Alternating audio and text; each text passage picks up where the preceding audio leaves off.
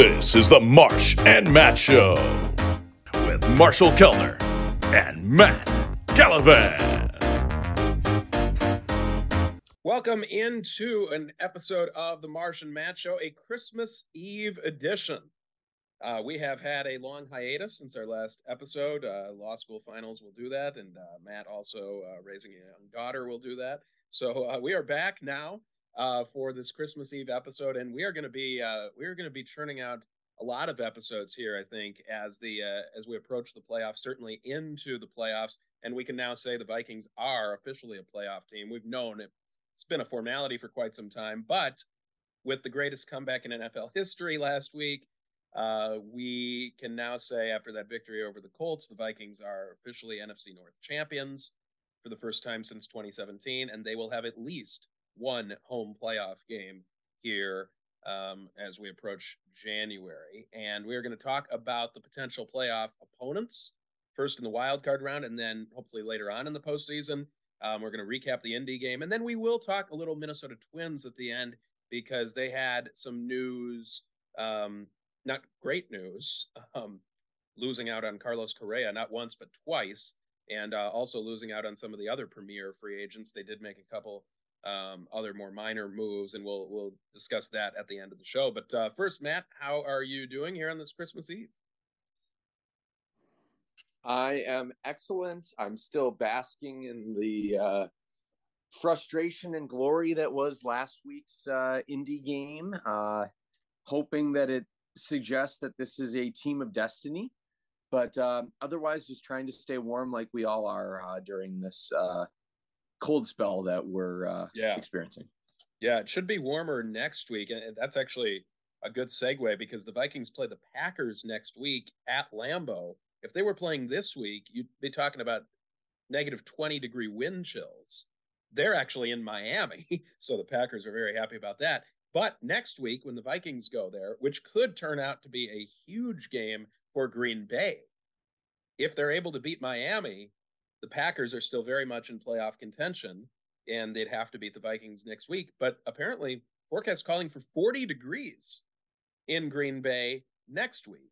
So that is a very good development there for the Vikings going into Lambeau Field next week. Wanted to start though with the Indy game, and I mean, just Matt, what was your reaction at halftime? Because I was at the game with my dad, and my reaction was, yeah, it's 33-0, but this doesn't feel like the Dallas game felt, and I was at that game as well. It felt just like a lot of fluky things led to that 33-0 score. Not that I thought the Vikings were going to come back, but it didn't feel like the drubbing that the Dallas game was. There was the opening kickoff return by Indy for 50 yards. They have a really good special teams unit, and it showed. Then they got the block punt. Speaking of more special teams, block punt touchdown. There was a weird pick six where Jalen Reagor ran the wrong route for the first of two times that caused a couple Kirk interceptions. Dalvin fumbled after a long 40-yard run. So weird stuff was happening. We were doing everything we could to give the game away to Indy, and they ended up going up 33-0 at the half. And then a defensive touchdown was also taken off the board, the first of two possible Chandon Sullivan touchdowns taken off the board in that first half, and it just nothing went right for the Vikings. So what was your reaction going into halftime?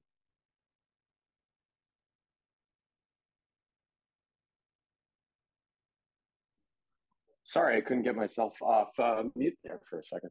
No worries. My initial thinking was, this is the typical Vikings. They found a way to win all these one-score games, and then, it looks like the culture has changed, but then, they're going to have a stinker. Like, they always seem to have that team where you're like, this is the one that, they're eventually going to lose to a team that they shouldn't. And even though it was a fluky start, I chalked it up to here's the stinker we've been waiting for. Like, it's one thing to play poorly, against Philly and the Cowboys. That's fine. They're both good teams. A little concerning heading into the playoffs. Division games on the road are always tough. So losing at Detroit in a close one, not necessarily surprising. Obviously, a hot team. So I was less optimistic than you. Yes, I knew it was fluky and that everything that could go wrong seemed to be going wrong. But I chalked it up to this is the Vikings doing what the Vikings do, in a tough league, which is lose a game that they're not supposed to against a bad team with a crazy coaching situation, just at home late in the season, chance to clinch the division. It was sort of a, here we go. This is going to be more of a headache going forward. But pleasantly, obviously, surprised that this team didn't give up. I mean, it showed that this no lead is safe against this team because they know they can win. They believe in each other. They found, watching some of the clips after the players, they have the right mindset in terms of, no, we can score. This is just got to keep your head in the game. They didn't, I think under the previous regime, they would have just all sort of hung their heads and, it would have the game would have been over. And so this gives you faith that in the playoffs, combined with their ability to score in the, fourth quarter and come up big on defense in these one-score games, it shows that they could win against anyone if they, they could come back against anyone.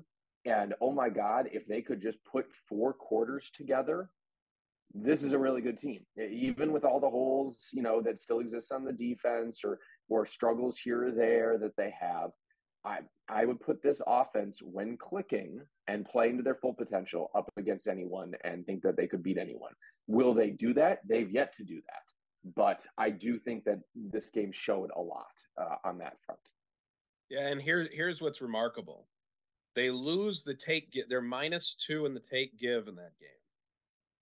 They give up a pick 6 and a defensive touchdown, and have 2 defensive touchdowns for them taken off the board. Both BS calls against Chandon Sullivan. The first one, Michael Pittman Jr. was still clearly fighting for extra yardage. They blow the whistle dead, which they're taught not to do in a close situation. And Brian Asamoah comes in and lays a ferocious hit on Pittman, and then Chandon Sullivan strips the ball and goes in for what looked like it was going to be a touchdown. That's nullified. And then later, there's a fumble that they called a fumble, but they said Chandon Sullivan was down, never even close to down, and he takes it in what would have been the second touchdown. So Chandon's feeling good about himself, but certainly not feeling any Christmas cheer for the officials. And then he was fined for an unsportsmanlike conduct penalty this week. You think maybe the officials should pick up the tab there. But one more thing about this just broad picture of this game. When did you think they might or would win the game? Because I'll tell you, for me, they come out. There was no chance I was leaving that game. Halftime's too early. And for the people that did, sorry, you missed a historic comeback. But 33-0. They got the ball to start the second half, and you think they got to score here to have any chance. Well, they go 3 and out. They didn't score any points until midway through the third. They got a long play over the middle to KJ when Kirk found him wide open, and then KJ ends up scoring a touchdown, a shorter touchdown on a dart by Kirk. And Kirk, we'll talk about him in a minute. He is feeling it right now. But I didn't think they were going to win or had a chance until I told it to my dad. He was sitting right next to me. I said, if they were down 4 touchdowns near the end of the third, plus the 2-point conversion. You knew the whole time they would need that. But I thought if they could cut it to 3 touchdowns by the fourth quarter, they had a chance, especially with how putrid Indy's offense had been up until last game. And really, in the second half, they could barely get a first down. I mean, they could not sustain any drives, couldn't score any points. They scored 3 points the entire second half in overtime. So I thought once they cut it to 3 touchdowns entering the fourth quarter, they scored there right at the end of the third on a CJ plunge from a yard out. And once they did that, I thought, you know what? we got a shot. And once you cut it to 2 possessions in the NFL, I mean, I've been at games where the Vikings are up 2 possessions. That doesn't feel like a secure lead because team scores and then it's boom, it's a 1 possession game. And so once they got it to 2 possessions on the Thielen touchdown, you really thought, okay, this thing might happen. And it got to 2 touchdowns with over 10 minutes to go. And then it was game on. And from there, I mean, not everything went right. I mean, you had Jalen Reagor stop his route inexplicably. I just don't think Jalen Reagor can be trusted right now. He can't be on the field. He caused 2 interceptions, probably almost cost him the game with that second one. You see if you watch the coach's tape of the second one, Kevin O'Connell stalking down the sidelines, yelling at Reagor for cutting off his route. I mean, that's an effort thing.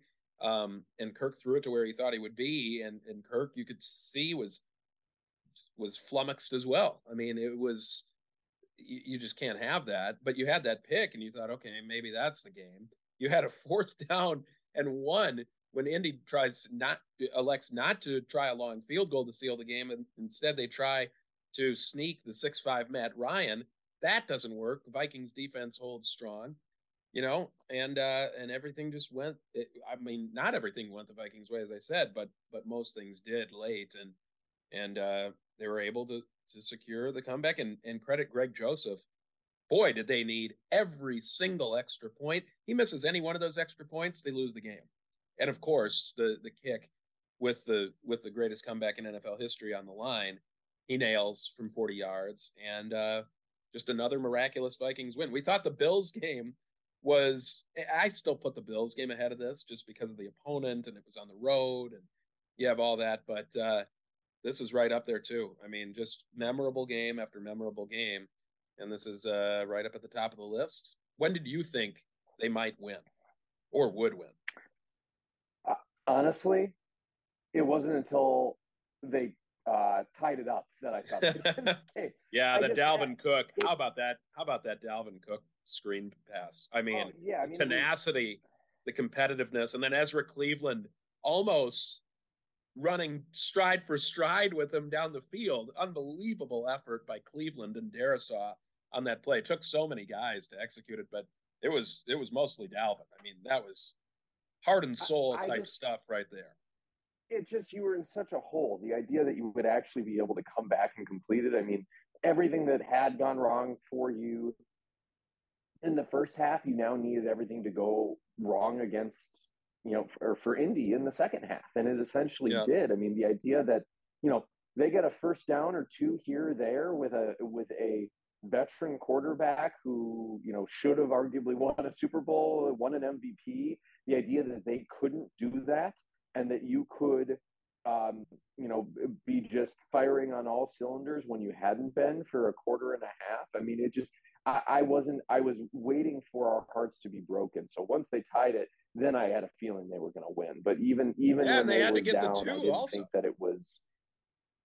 They had to get the 2 to Hawkinson. Great protection. Ed Ingram was singled with DeForest Buckner on that play. That may have been a missed assignment there, maybe by the backup center, Austin Schlottman, because I don't think they wanted Ed Ingram singled with one of the best pass rushers in the National Football League. But, hey, that was his biggest play of the year, and they kept Kirk clean. He went through multiple reads and then fired a laser to T.J. Hawkinson. So, I mean, one thing that you touched on, I mean, this game did answer people have been saying, why aren't you getting Reagor more involved? Why aren't you getting Reagor more involved? Why aren't you getting Reagor more involved? And this showed. The guy has some speed, we maybe offer something in the punt return game if he gets some open space, using with end arounds, things like that. But his route running is problematic, and it has been. It looks like he doesn't know the plays.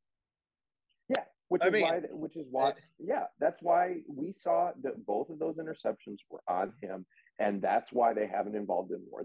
I don't know if they succumbed to the pressure or they just decided to do it, but clearly that one needs to be put away a little bit for a little bit. I want to know. Not prepared. Maybe we'll get the answer in this game today and we are recording this on Christmas Eve, but it will still be relevant afterwards if you want to listen to it. The game today against the Giants. Will Jalen Naylor the rookie from Michigan State get a little run. He's been very good on special teams. His nickname coming out of Michigan State was Speedy Naylor. So maybe he offers some of the similar speed. Be interested to see where his route running is at, where his grasp of the playbook is, because he's that next guy up. I mean, he's the next guy on the team. So you're not putting Dan Chisena out there. Dan Chisena is more of a special teams guy, and he's usually inactive. But and he's been on the practice squad most of the year, very fast. But he's not an NFL caliber wide receiver. So it shows that they're a little thin there after those top three. And we'll get into KJ in a minute because KJ was sensational. No, but we should get into it now because Naylor might get on the field. To your point, this showed we've known that wide receiver after JJ is questionable all season. Thielen is still a solid possession guy, always seems to come up big, but is not what he has been. He's getting older.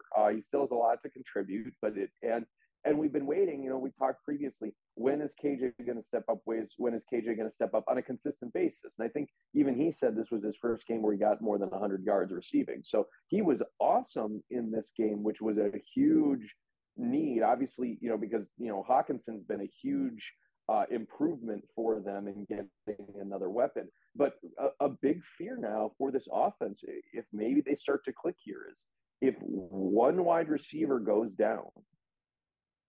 They've shown that you're going to quickly get diminished in terms of your weapons. And God forbid, obviously, if it's JJ, that's catastrophic. But even if Thielen, given his recent injury history, had something come up, it would really limit this offense, because unless Naylor is this diamond in the rough that we haven't seen yet, or Rager learns the playbook, it's very problematic. Rager learning the playbook at this stage in the season is unlikely. And in fairness to him, he came on very late. I mean, he came in very late in training camp, wasn't here for the offseason program. And this is a tough offense to grasp. But no excuse. If you're on the field, there is no excuse for cutting off your route like that. That is completely unacceptable. And you saw Kevin O'Connell berate him, which he doesn't do in public very often to any of his players. So there's that. Secondly, to your point exactly, we saw that you were exactly right, because when Rager was in the game, the reason he was in the game for that long bomb was because JJ was on the sideline. JJ was being checked for a concussion on the dirty ass hit by Stephon Gilmore that should have gotten him thrown out of the game. He had to come out of the game, and you could see JJ popped up. He was fine. But because of these new rules, he had to leave the game, and that's why he threw his helmet. He didn't even get a penalty for that, because I think the refs knew they'd messed up some other calls, and they could see why JJ was so upset. Crucial point in the game. Seems to be fine, but he has to come out for at least a play or two to get evaluated for that concussion. He would quickly come back in. But that's the reason Rager was even in the game for that play. So, yeah, I mean, to your point exactly, we'll see if Naylor gets a little more run here late in the season. But just a little bit, rounding it up on KJ. I mean, this guy does not complain, is clutch as hell. I mean, we saw that starting last year. You talk about a guy, his rookie year, he was in the best wide receiver draft in NFL history, along with JJ. Now the Vikings have three guys from that draft. Rager, who was drafted a pick in front of JJ. Thank you, Philadelphia. Wouldn't it be great if Rager came back to Philly in the NFC title game and scored a walk-off touchdown? Anyway, I just said I didn't want him on the field, but for that, maybe an end-around walk-off win. Well, I'll just correct. I'm fine with him on the field and selectively in using him. He's still a weapon. Not running any routes though. or it has to be a very clear route, that they make clear right before he goes on the field. The pick six was a clear route. It was a 5-yard sit down in the zone, and he moved He moved to his right to allow the ball to go right to the defender and make Kirk look horrible. Could Kevin O'Connell run out before the play and just spray paint an X on the field and say, right. "This is where I want you to end up on the field"? I mean, I don't know what else to do. But good Lord. He was making me mad last game. That was you don't see that very much out of an NFL receiver, just cutting off the route like that on a deep ball. But anyway, I think, yeah, KJ, he doesn't complain. I mean, he's had games where he's been wide open and Kirk's gone to Hawkinson or somebody else instead. Does not complain, comes up clutch. He was in that wide receiver draft, like I said, no catches his first year. Didn't even see the field and was bad in the punt and kick return game when he did. Second year, last year, has over 700 yards, 7 touchdowns. This year, you see the production. The production's not there, but there's only one ball, and Dalvin and JJ get it a lot. And then he comes up 16 targets last week. 16. That equaled JJ. He had over 150 yards, a touchdown, and this guy just keeps getting better and better and better. And now they have to pay attention to him. After you put a game like that on tape, by the way, Indy's defense, another underrated part of this comeback, Indy's defense was top 10. And against the pass, top 3. Top 3 against the pass. So kudos to KJ. What a game by him.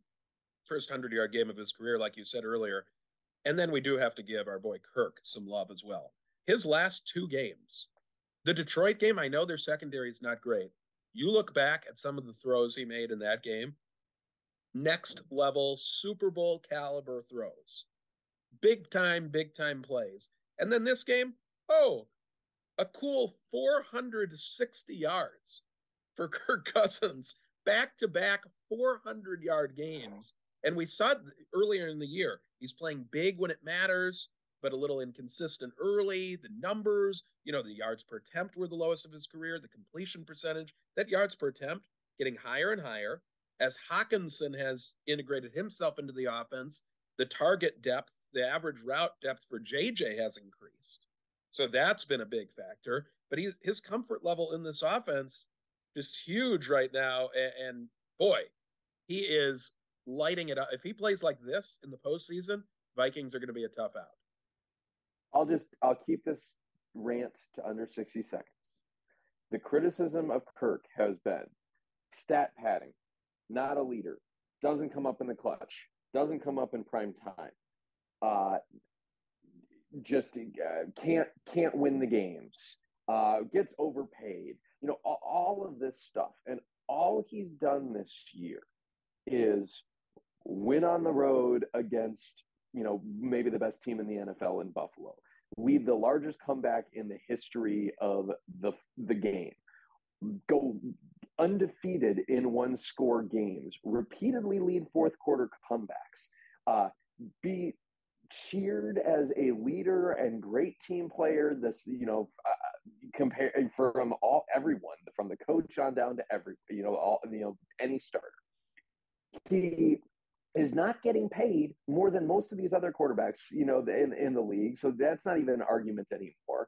If you were a QB wins guy, he checks the boxes. If you're a stats guy, he's not aggressive enough. Now he's being, a little bit more aggressive. That's always been BS. I know, but literally the house of cards that they put out there has fallen. The only thing left is to go win a playoff game. And so I got a hot take. Oh, he's won a playoff game. The only thing left is a deep run and maybe a Super Bowl. Exactly. Yes. Yeah. And but here's I got a hot take. I want the Vikings to have the number 3 seed, because the idea of them having to go on the road in a potentially a second round game and beat San Francisco and then go on the road to Philly and beat Philly. I don't even care what you do in the Super Bowl at that point. If you you do. To me, well, I do care. But the point is that there would be nothing sweeter icing on the cake to get to the end of this season if Kirk had to go do all that and then somehow won the Super Bowl against a Bills or a Chiefs, I can't wait to be able to then say at the end of this year, he's a Hall of Famer, and everyone needs to shut up, because that would be the comment. Now it's still the Vikings, and something's going to go wrong, but so regardless, he doesn't have to do that. But it just feels like it would just be so satisfying after everything else in the house of cards has fallen for the Kirk haters out there. I agree with everything. I do agree with everything you said, with the exception of you're crazy for saying you want them to get the 3 seed. No. If we're gonna, it looks like if the Vikings are fortunate to get out of the first round, they're gonna play San Francisco in the second round. It's almost assured that they will be the 2-3 matchup. But I want the Vikings in that 2 position. I want a rookie QB in Brock Purdy to have to come into this madhouse here at US Bank Stadium, which would just, I can't even imagine. I wasn't at the Minneapolis Miracle, so I don't know how loud a playoff game is. Last week against Indy was the loudest I've ever heard it, but I can't even imagine.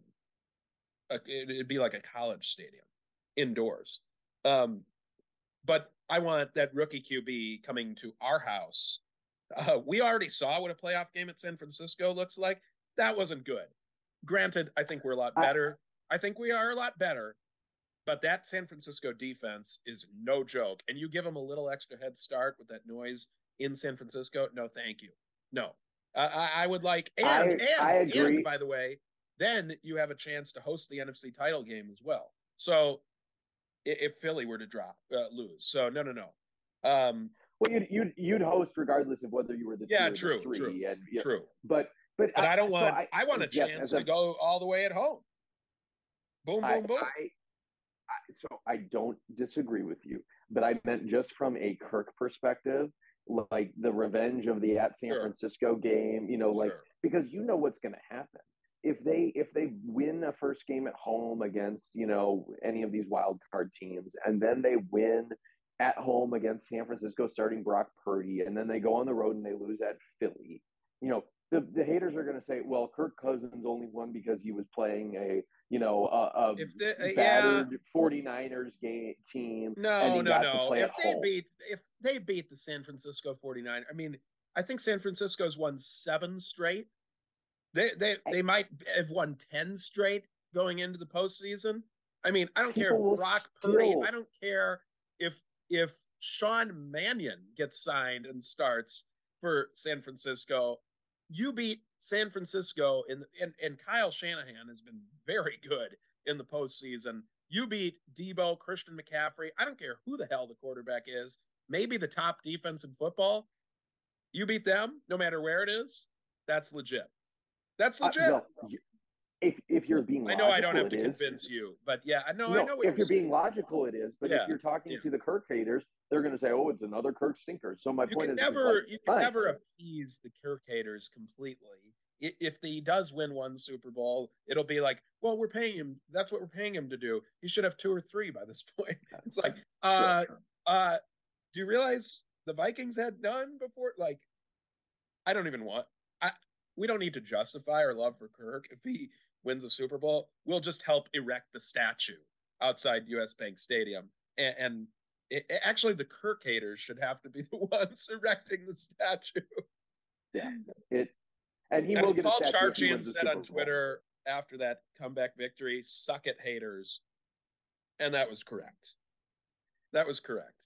All right. So next, we do want to steal something from our friend Mike Wobschall. I was listening to his podcast at the gym this week, and he did something very unique. We're going to copy part of it and then add to it. He ranked the potential wild card opponents for the Vikings in terms of, and the Vikings are going to be one of the top 3 seeds, 1, 2, or 3. 1 is very unlikely. Philly would have to go 0-3. We'd have to go 3-0. Unlikely, but Gardner Minshew starting. So we'll see. They play Dallas in the first of those 3 games in Dallas. But the 2 or 3, much more likely. If the Vikings win out, they've got the 2. If they lose once, San Francisco then controls its fate for the 2 seed. And we just had that discussion. Matt somehow wants us to be the 3 seed. Anyway, but here are the likely opponents, whether the Vikings are the 2 or 3. They will have the first round home playoff game. The potential opponents in no particular order are the Green Bay Packers. Yes, they're still alive. The Detroit Lions are even more alive. The Washington Commanders, although they're fading, and play San Francisco this week. The New York Giants could have a rematch against them. And the Seattle Seahawks, who are fading quickly. So of those 5, Matt, how would you rank them in terms of who you most want the Vikings to play to who you least want the Vikings to play? Most want to start with the Commanders. We've already beat them. I don't trust, Taylor Heineke to, really carry that team, against the Vikings. And if I'm Kirk, there is no chance in hell I am letting Dan Snyder on his way out as owner come into my house after disrespecting me and letting me go in the playoffs. And I still have the haters against me in the playoff, say I can't win win playoff games. There's zero chance I'm letting them beat me. So they're the team I'd most want to play. I think next I would probably go Seattle. Geno's been playing really well this year. You've got an experienced coach in Pete Carroll. They still have some solid weapons. We have a bad history with them in the playoffs, and in general, recent memory. I just think, given how they're fading, I just think that I just don't know that they have how much gas they have left in the tank. I'd go Giants next. Still a Dan Jones quarterbacked operation. I think what gives them a slight edge, or makes me less likely to want to play them. Versus Seattle is Saquon Barkley just is such a talented player that at any moment could really give you fits. And then there's a gap there. I'd be fine with any of those 3 teams. I think I go Detroit next because Jared Goff is playing really well. This team is obviously hot. They just beat us. Dan Campbell doesn't always do it the right way, but I think that team is going to go out and play well for him in the playoffs and is a dangerous team if they make it. And the last team, I don't want to play Green Bay. I don't care that they've had a bad season. I don't care that they haven't had recent playoff success. I don't care that they're not as good a team as certainly Detroit and maybe those other teams. Aaron Rodgers is still, if he puts it together, the first or second or third best quarterback in the league. I'm not saying he's playing that right now. I'm not saying that he ever will play that again. But the reality, it's like, would I rather play Tom Brady in the playoffs, or would I rather play any of those other quarterbacks in the playoffs, the exception of Aaron Rodgers? You still would rather play those other teams, even though, Tampa isn't as good a team this year. I don't know. I'd take Tampa Bay over playing. I would take. I agree with you. I'll comment on Rodgers in a minute, but no. Tampa Bay is really struggling. If you get them, I know they're not. I'll take them instead of. You'd rather play Dallas than Tampa Bay in the postseason? Yes. Really? Well, because here's why. Their O-line is awful. Awful. You're still, even though he hasn't been playing well and he's got a lot going on, would I rather face Tom Brady in the playoffs, or would I rather not? How many playoff wins and how many Super Bowl wins does Dak Prescott have? Yeah, to me, it does not. If the rest of the team was close, I would say you're absolutely right. But the rest of the team's not close. I mean, you're talking. By the way, it's not even a foregone conclusion Tampa Bay makes the playoffs. I agree. I know. The Carolina Panthers, they're keeping the Sam Darnold-led Carolina Panthers in contention for the playoffs and a home playoff game by winning the NFC South. No one wants to win that division. The Saints are awful. The Falcons are like, no one is good, including Tampa Bay. Carolina trounced them earlier in the year. Tampa Bay, did you see them go to San Francisco a few weeks ago in a game they really needed to win? They got their asses kicked. Tampa Bay, I'm not worried about them in the postseason. I'm not. And they're going to probably host Dallas in the first round, and Micah Parsons might get 8 sacks. That O-line is awful. I'm not saying that either Green Bay or Green Bay or Tampa are anywhere close to some of these teams. I agree. Green Bay's much better than Tampa right now. I'm just saying, my view is, if you ask me who I would rather match up against, I'd rather not match up against the all-time greatest quarterback or the multi-time MVP who has played your team more than any other quarterback that you could potentially face in the playoffs, and therefore knows your tendencies. I don't want to play. I agree with you on almost all of those rankings on teams. I agree. The Packers would be my least desired opponent in the wild. And by the way, the Vikings can't play Tampa Bay in the opening round. That's why they're not included. No, you're right. Because Tampa Bay because of Rodgers, Brady. Sorry, when you said that, I had to respond. Yeah, that's fine.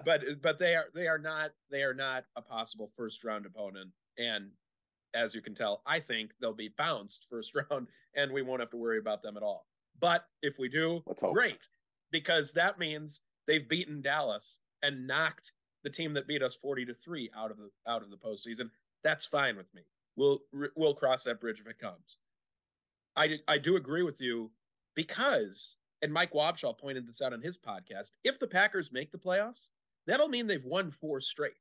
So that'll mean they're feeling good about themselves. Christian Watson is quickly developing into a star. I hate to admit it, but he is. He's come a long way from that drop on the first play of the season when he dusted Patrick Peterson. And Patrick Peterson's been much better since then too. But Watson dropped that, fell out of trust with Rodgers for a while, but that trust has been rebuilt big time. He's turning into a big time player. He scored like 8 touchdowns in 4 weeks for a stretch. Rodgers, can you imagine how much he would want to come into US Bank Stadium and dagger the Vikings season? He would love that. He lives for that. And he's been bad in the playoffs, but he's had to play in sub-zero temperatures outside. You put him in perfect conditions inside, no thank you. I don't want that. Lions, I agree with you. I think the Vikings would be able to handle them, but that offense is churning right now. Their OC is going to get some head coaching offers. Ben Johnson, I think his name is. Very, very talented guy. And you're right. Goff feels at home. He's looking more like the number 1 pick than the bad version of Jared Goff right now. And they've got a nice bevy of receivers. My USC guy, Amon-Ra St. Brown, is a stud. They've got 2 good running backs in Williams and Swift. And the defense is playing better. Aiden Hutchinson is a monster at the defensive end spot. And he even made Brian O'Neill look bad, who's a really good tackle, of course, for the Vikings at right tackle. So, no, don't want anything to do with those teams. Agree with you on the Giants being the 3rd. My most desired team, though, would be Seattle, because their defense is awful. Their defense does not scare me at all, nor does Geno Smith in the postseason. Pete Carroll in the postseason does scare me a little bit. Love Pete Carroll, but would not love seeing him in the postseason. But Seattle's just not playing well, and I think we could score 40 on them quite handily. And I don't think Geno would do that well. The reason I would put them ahead of Washington as far as a team I want to see is because that Washington defensive front scares me. That might be the best front 7 in the National Football League, especially with a fresh Chase Young coming back this week. They kept on saying he's going to come back. They thought he might be back for the Vikings game way earlier in the year. That hasn't happened. So maybe he's not fully right. But boy, if he's half of the player he was before and he's fresh in the postseason, and they already have a good front, that could ruin a game. And I agree with you on Heineke. So, but that could ruin a game. To your point, that front would bring back shades of the 49ers, playoff game and just getting destroyed up front and what kind of hold. And Heineke's got some moxie to him. You want to talk about Tom Brady? He almost knocked Brady out of the postseason. The year they won, the year Brady won the Super Bowl. Yeah, but almost. You go if you're Heineke and you go toe to toe, no one gave him a chance in that game. So and he's a gunslinger. He's tough. The Vikings made him look pretty bad in the first matchup, so I do think him. The only quarterback the Vikings defense has made look bad recently. Aaron Rodgers, week 1. Recently. Yeah, and Matt Ryan didn't look too hot last week either, but he's not looked very good all year. No. So there is that. And Teddy Bridgewater, but he had to come into the game. We'll give a pass to our friend Teddy. Final thing quickly on the Vikings. How would you rank the other 3 teams? The other 3 teams being, and we'll take Tampa Bay out of the equation here because, well, we'll take Tampa Bay out of the equation. The other 3 teams that the Vikings could probably see is if they advance in the postseason. Philly, they wouldn't see them until the NFC title game, most likely. No, they wouldn't. They're not going to see them until the NFC title game. If they're the 2 or 3. Yeah. So, and that would be on the road, assuming Philly does hang on to that 1 seed. So Philly, San Francisco, Dallas. Who do you most want to see of those, considering Dallas would be at home? San Francisco may or may not be at home, depending on that 2-3 thing. Philly would be on the road. Go. Well, to me, it's easily Dallas that you want to see. I don't care that they crushed you already. Put aside even that it's at home. This is a team that has not shown they can win in the playoffs yet. Yes, they've got a coach that has won a Super Bowl because of Aaron Rodgers, but the guy was on the hot seat coming in, and if he loses the first round, he's going to get fired no matter how good of a job he's done this year. Those are the expectations with Dallas. I still don't trust Dak Prescott. I think that there still is, Trayvon Diggs is still, waiting to get burned at any second, even though he's good at, being a ball hawk and picking off the ball. He's still a liability in coverage. Yes, Micah Parsons is really good, and they can bring pressure. But to me, I would take Dallas over either of those other 2, and it's not even close. San Francisco as a team scares me more. They are more of a complete team, with the exception of the Brock Purdy situation. What if it's at home? Would you rather play San Francisco at home or at Philly? I would rather play San Francisco either way because of the Brock Purdy situation, regardless of whether it's on the road or at home. Yes, they're a more complete team. Yes, I trust their coach more. There is all of that. But I hate it, and the fans are awful. But going to Philly in a playoff game is the most intimidating of the environments. They've only lost 1 game this year. They cleaned our clocks, even though I still think Jalen Hurts is still a work in progress. I think that team is still a work in progress. I put aside all of that, but to me, the last thing I want to do is go to Philly for a playoff game. I'd rather play San Francisco, even though a more complete team, than that. I don't think San Francisco is a more complete team than Philly. I think Philly's defense is almost up there with San Francisco. They can be run on a little bit more than San Francisco, but they apply pressure to the quarterback from all levels. They're unpredictable. They're really good. Offensively, they're much more dynamic than San Francisco. Much more. Jalen Hurts is the MVP. San Francisco's got McCaffrey. Oh, Jalen Hurts is the MVP. Matt just made a face. You can't see that on this audio, but Jalen Hurts is the MVP. I know Mahomes is Mahomes, but what Hurts has done this year is just unbelievable. Mahomes is going to win it, I think that is Not definitely so going to sure. happen, but I think he is. But you could give it to him. He's like Michael Jordan. You could give it to him every year, but some years they give it to someone else who has a spectacular year. This will be one of them. Jalen Hurts will win the MVP. Regardless, he's one or two. Very much better than Brock Purdy. Okay. And Philly's running attack, it's not McCaffrey, but they can run. They can run, including the quarterback. That's the thing. Jalen Hurts, as we saw in the matchup with the Vikings, can run. And then their receivers, A.J. Brown, the health of Deebo Samuel being a question gives them an advantage too. So, but I disagree with you about wanting Dallas the most of those three teams. I would want San Francisco because of Brock Purdy. Crazy. Oh, yeah. Oh, you're crazy, Marshall. Because of Brock Purdy, because of Micah Parsons, and because of Tony Pollard and Ezekiel Elliott and that offensive line. I think physically up front, we're more finesse than physical. And I think you saw that game on both sides of the ball. Granted, it was coming off the Buffalo game, and there was clearly a hangover there. But I'd rather see San Francisco, assuming both are at home. Now, if it's on the road, then I'd rather see Dallas. But I'd rather see San Francisco than Dallas by a hair. Not by a lot, but I don't want to see Dallas. Insane. Insane. Well, number one, Kyle Shanahan far and away blows those other two coaches out of the water. And I don't care that Mike McCarthy's won a Super Bowl. Kyle Shanahan is a huge difference maker. He does. I can't say he blows Nick Sirianni out of the water. We haven't seen enough of Sirianni. Well, but my point is that's my point. For obviously track record wise, yeah, but we haven't seen Sirianni in the postseason. So, but that's my point. We can't say that. We can't say that for sure.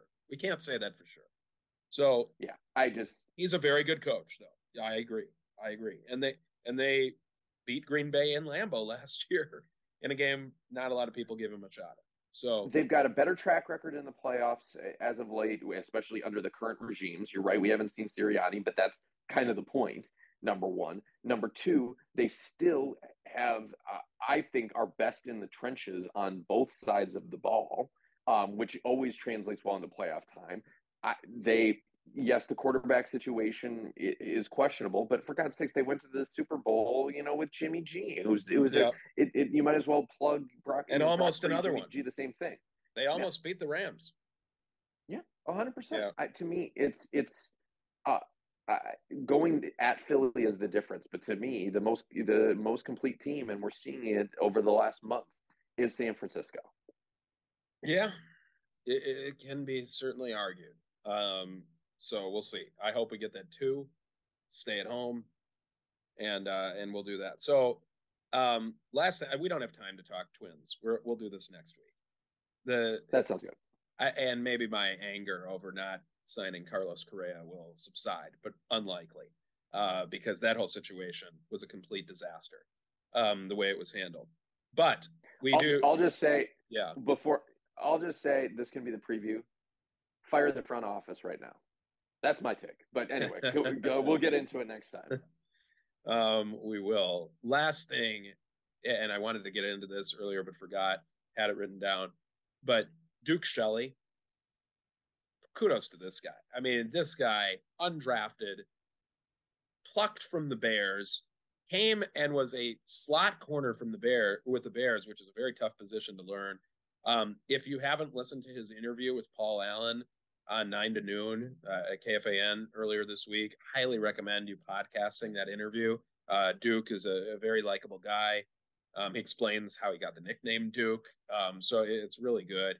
But big development, because Cam Dantzler was active last week, but apparently he was ill. So he wasn't going to play unless there was an emergency.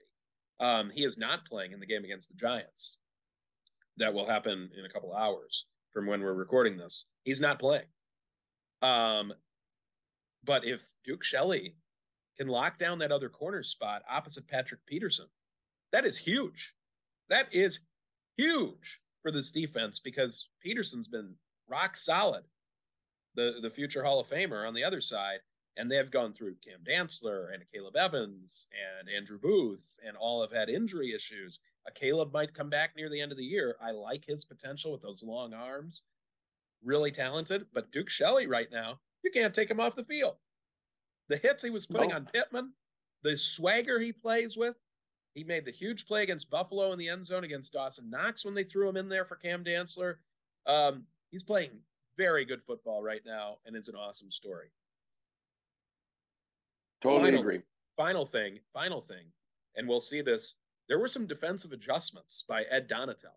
More press man coverage, more blitzing by Harrison Smith. Eric Kendricks gets his first sack of the year. And that defense, you have to give it. People were all over Ed Donatel. A lot of people wanted him fired, which I thought was a little much at this point in the year. Like, what do you do at this point in the year? But I'll say this. That defense last week, you think, 33 points. Well, there was a special teams and a defensive touchdown allowed in there. The defense allowed 1 touchdown to Indianapolis in the game and 5 field goals. And by the way, twice Kevin O'Connell, I think, in ill-advised fashion, went for it on 4th down in his own territory. Once a fake punt and once a 4th and 1 from deep in his own territory in the first quarter when it was 17-0. Vikings 0 for 2 in those situations. Give Indy a short field, right in field goal range immediately. So of those 5 field goals, 2 of them, they were already in field goal range when they got the ball. So the defense played much better. There's no question. I know they were facing a pretty putrid offense, but there was progress made, and there was more press man coverage, which allowed the rush to get home. And Danielle Hunter had one of his best games of the season with a sack and a half. So encouraging moving forward, I think. Yeah, we need a larger sample size before we can declare anything. But you hope that they are making some adjustments because what they were doing was not working. Pure and simple. Like that's they need to get more pressure. They need to get back to not giving up touchdowns in the red zone like they have done so well this year. They need to be able to get teams off the field rather than letting them just drive down and eat up a chunk of time. So much time, because that takes away offensive momentum. Second half, they locked them down. They locked them down. They gave up some rushing yards, but overall the rush D has been the least of their problems. So they locked them down. We'll see how they do against Saquon, and then of course Rodgers next week in Lambeau. Yep. And the team's got to get healthy, and it will be interesting to see how O'Connell manages that over the next couple of weeks with a playoff spot locked up. Yes. How important is I'd say Zadarius Smith, that last Chicago game, shouldn't be playing, regardless of what's on the line. Zadarius Smith, give him a week off before the postseason.